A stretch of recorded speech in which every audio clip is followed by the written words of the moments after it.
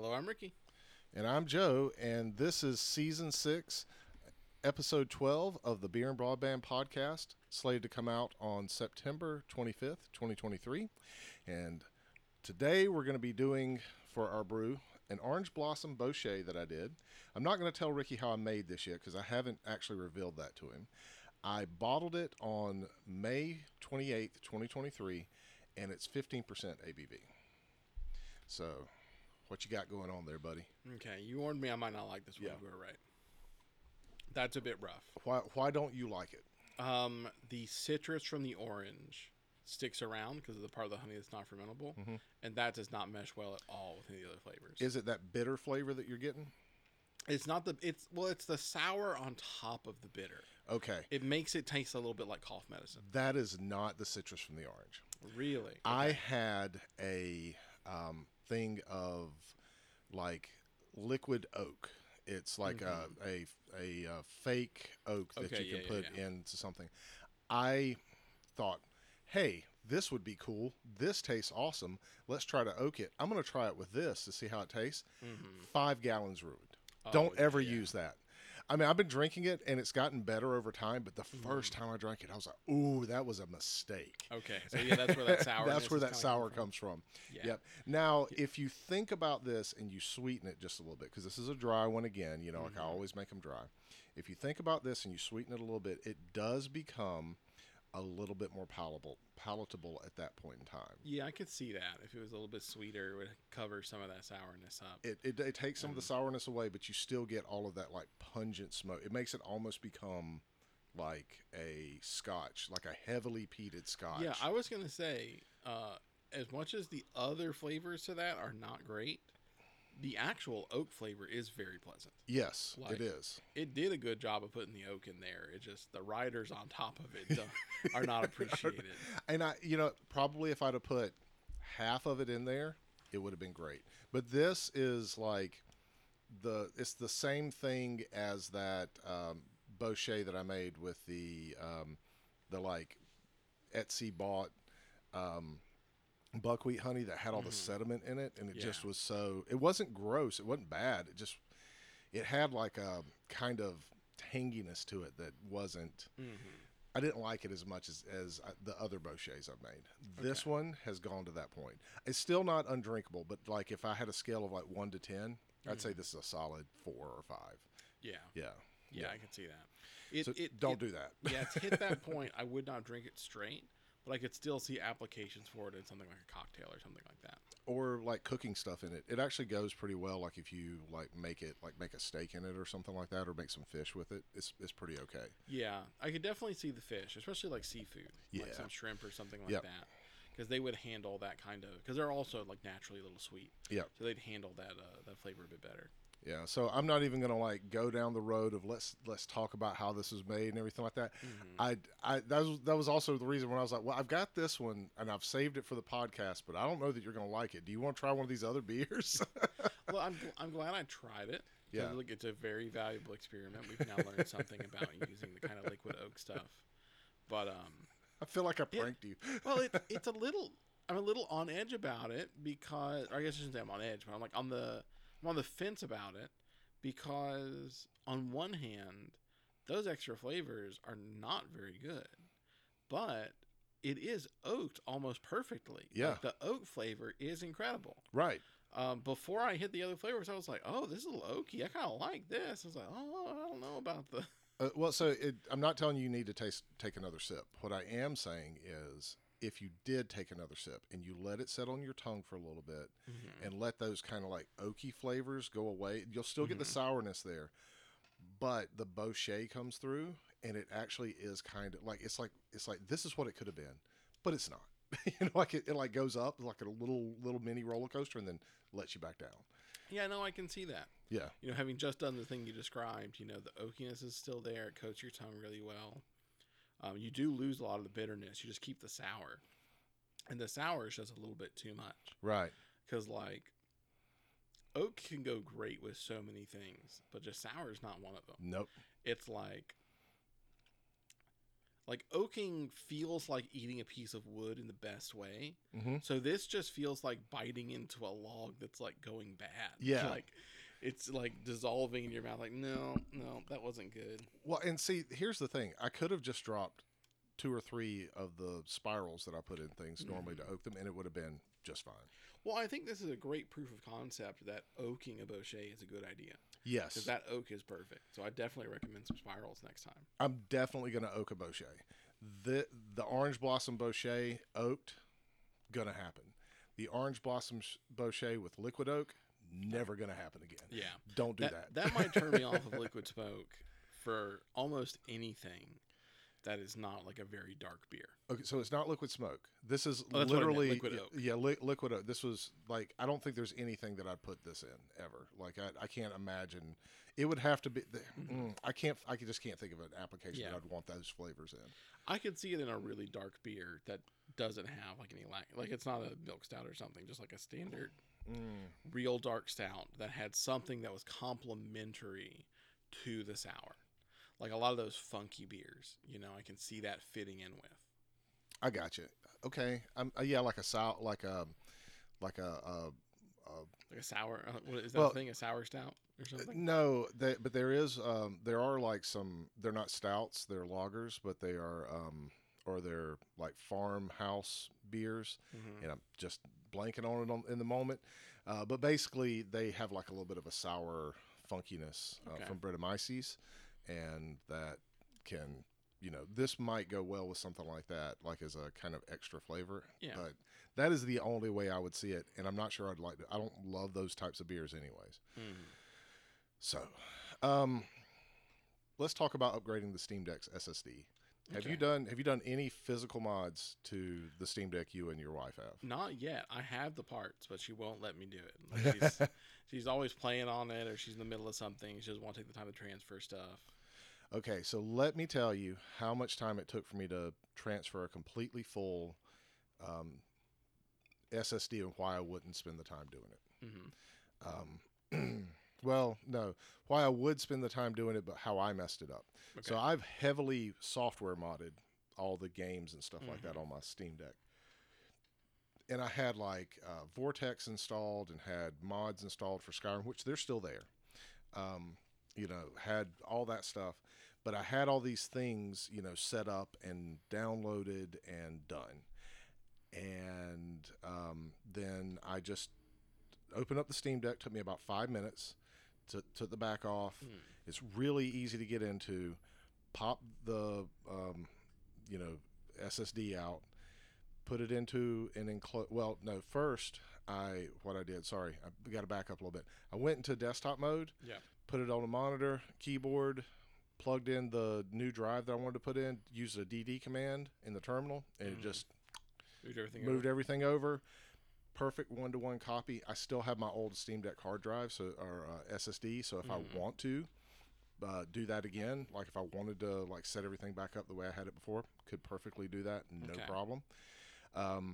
Took me about 2 hours for everything to set up. So like I started it in the morning. By the time lunch came around, opened up the Steam Deck, popped out the SSD, put in the new one, did all the stuff, and then turned it back on. And it just was like no big deal. It's like it just did the thing. 2 terabytes for, what was it, like $150, $160 at the time when I told you about the SSD. Not a problem. I now have 3 terabytes of space on my Steam Deck. On my handheld gaming device, I have 3 terabytes of space. And I mean, what the total cost of the 512 Steam Deck plus that, so that's less than $1,000 that I spent on everything I want to do. And the only other mod that I might do that would be a hardware mod, because I'm not going to replace the shell. I do not care anything about it. But the only other mod I might do is changing out the joysticks. Okay. They're really easy to do. You can get Gully Kit joysticks that are just drop-in replacements. Oh, okay. Yeah, it's so easy to take the back off and everything. I mean, it was like 2.5 hours worth of work, and I was up and running.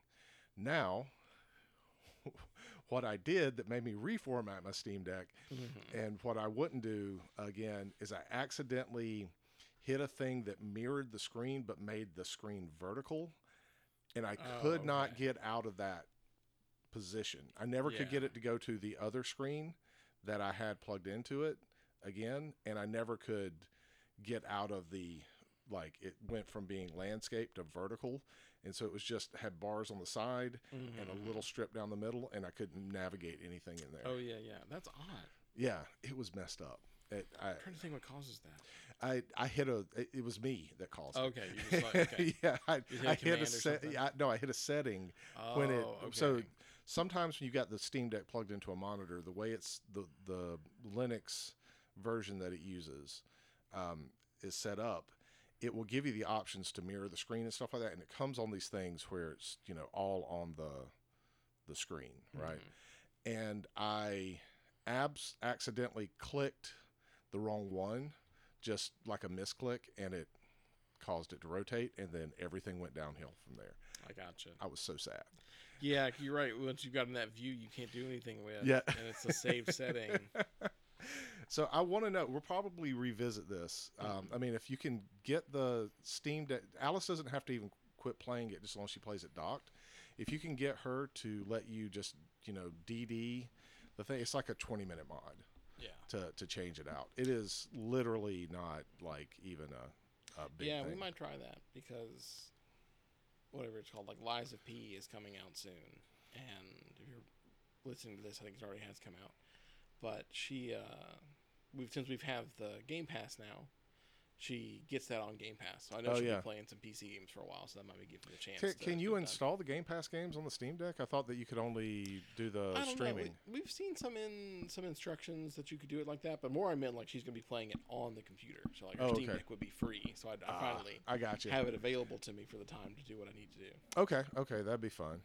Yeah, you should do it. And if you need some help, I mean, like Oh, I've yeah, absolutely. I've screwed everything up enough that I know how to do it pretty quick. Well, there's no one better to ask how to do something than someone who's already done it and also run into issues with it. Yes, absolutely. Because someone who did it and like everything went perfect, if you run into problems, they're no help at all to you. Right. But like knowing that you ran into problems and had to reformat and set it all back up, you know what to watch out for. Yeah, and it wasn't that bad. I just made a mistake. It wasn't even like the transfer process that caused Yep, it was the the issue. setting It was afterwards. me pressing a button, essentially. All right, let's talk about ChatGPT. Mhm. So ChatGPT's use dropped by about 10% last month, and it's dropped by another like 3% this month. Yeah. Do you think, based off of the trend that people are using LLMs, except for like developers who use something like Copilot, but in general, LLM usage is going down, that's kind of like that fad has hit the cryptocurrency curve that like NFTs and everything did, and it's just going away at this point? What do you think's going on there? That's a little hard to answer. I mean, I do think it is going to become less popular over time, but I don't think that's a problem for them.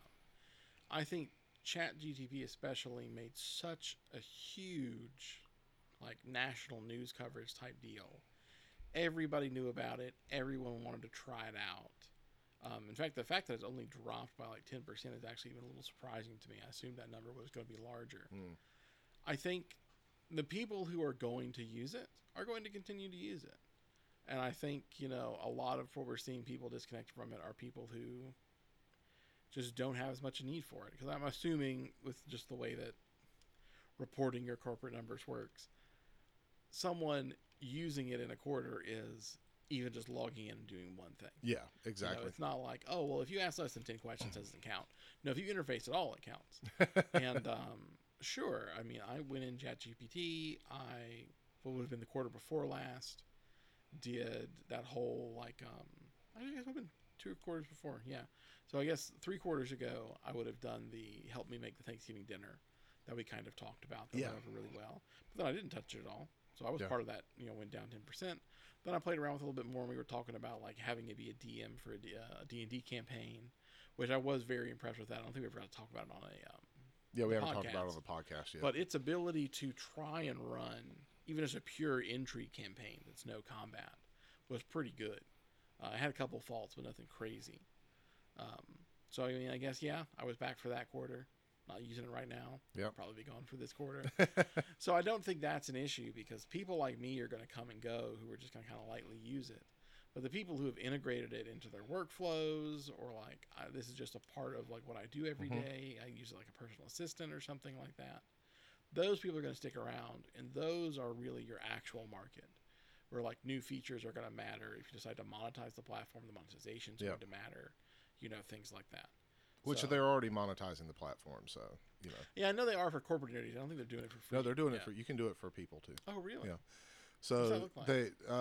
there's a subscription model they have. I think it's like $10 or $20 a month, and you can use it with the new features that they're rolling out. So you get access to those first. Okay, you just get stuff early. Okay. Yeah. And there may be a couple other perks, like you get the newer version of GPT or something like that. Gotcha. Then yeah, I mean, if your overall user base is slowly declining, but your part of your user base that's paying for it is not declining, I don't think that's an issue. If they're declining, the people that are actually paying for it are also in decline. That's more concerning because you're losing your core base. But I think, I think ChatGPT especially had a whole lot to lose in terms of number of users per quarter because it was on CNN and Fox News and everywhere, and everybody was trying it. Right. So, for a while there, your numbers are huge. It's kind of like a fidget spinner, right? So, but fidget spinners went away. Most people don't care about those anymore. Right. But ChatGPT is something you can charge for monthly when you're talking about a business model. As long as those core people are sticking around, they're not in any worse shape. I think that's probably accurate. I think that is probably also only looking at one aspect of what they're doing with that. And I think that's because they're talking about, like the usage of like the apps and things like that. Yeah. Probably, the way that things are going with their stuff. I think really where average people are going to interact with these things mostly are going to be things like search engines and stuff like that. I mean, like, for using it for workflows, most of the people, and I think the corporate numbers were the ones that were down, most of the people are finding that they have to correct it too much. Yeah. So I think that also is a problem overall with these LLMs. They're great.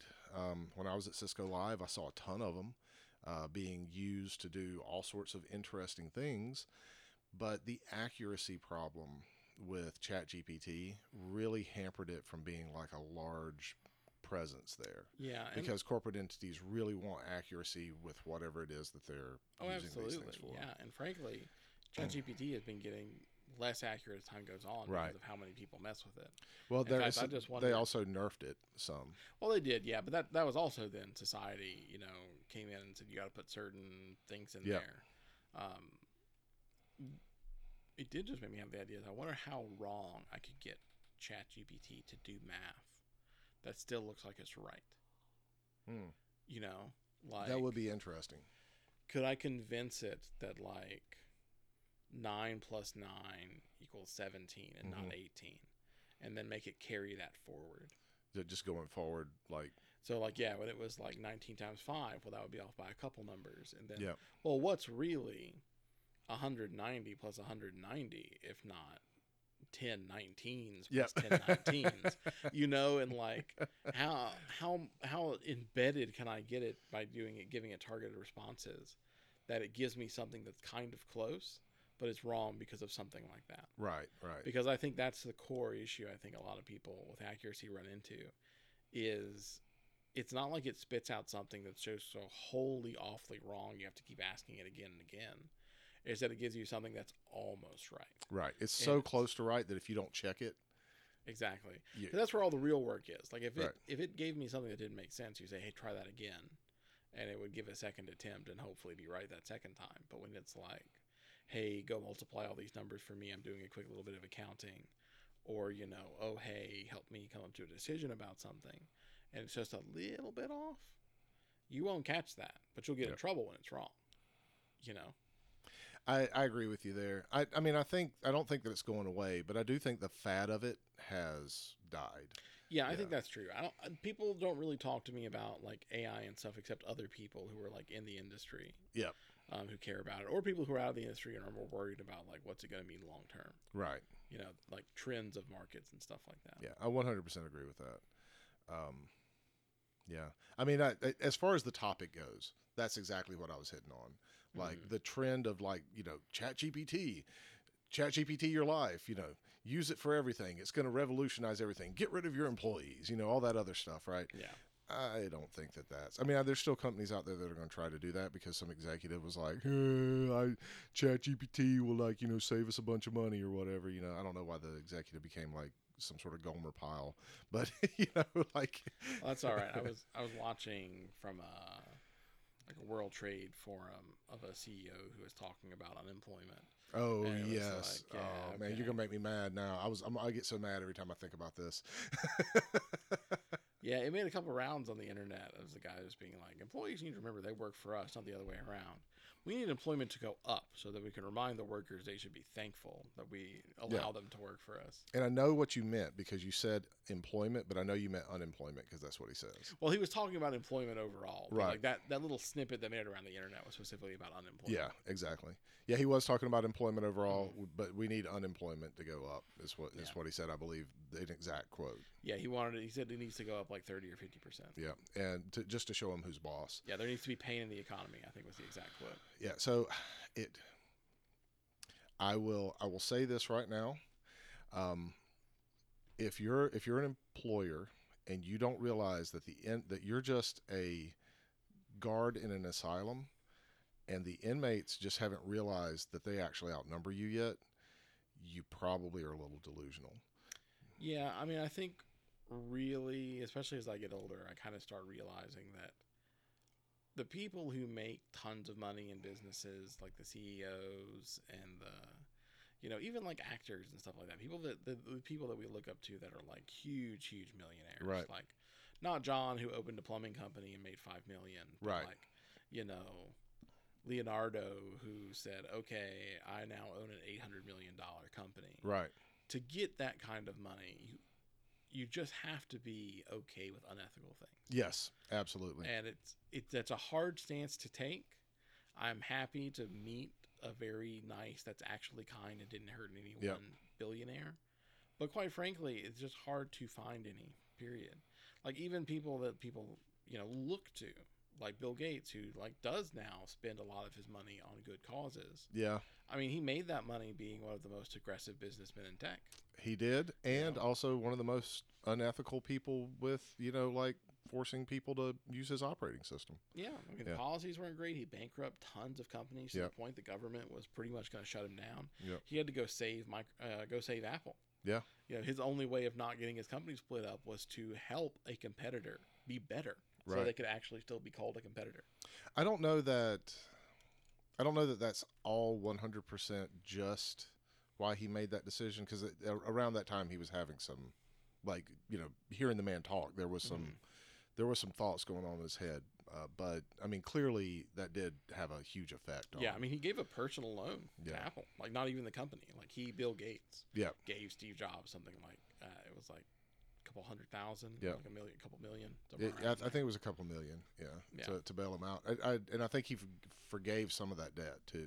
Yeah, I'm not actually sure any of it got paid back, because that's what they used to help launch the iPod. Yep, that's right. So, not that completely off topic, but a great topic. We might return to that later. Just it is very sad that human beings do that to one another, and I hope that if I ever get in a place, or you ever get in a place, that we will hold each other accountable enough that if you had billions of dollars, I would have the ability to come to you and be like, Ricky, you're being one of those billionaires. You're being one of those terrible people. Yeah, that's my thing. I mean, in all honesty, and it's becoming a pretty ingrained belief, because I keep trying to look for exceptions. But apart from like obvious exceptions, some like random person wins the lottery. Make some bet that just goes huge. Like occasionally you see like regular people just really win in the stock market and stuff like that, which that makes sense. But like if you're quote unquote, I worked for my 10 billion, and it's like part of some business venture or something like that, I can almost guarantee that person has been okay with some very unethical things. Yep.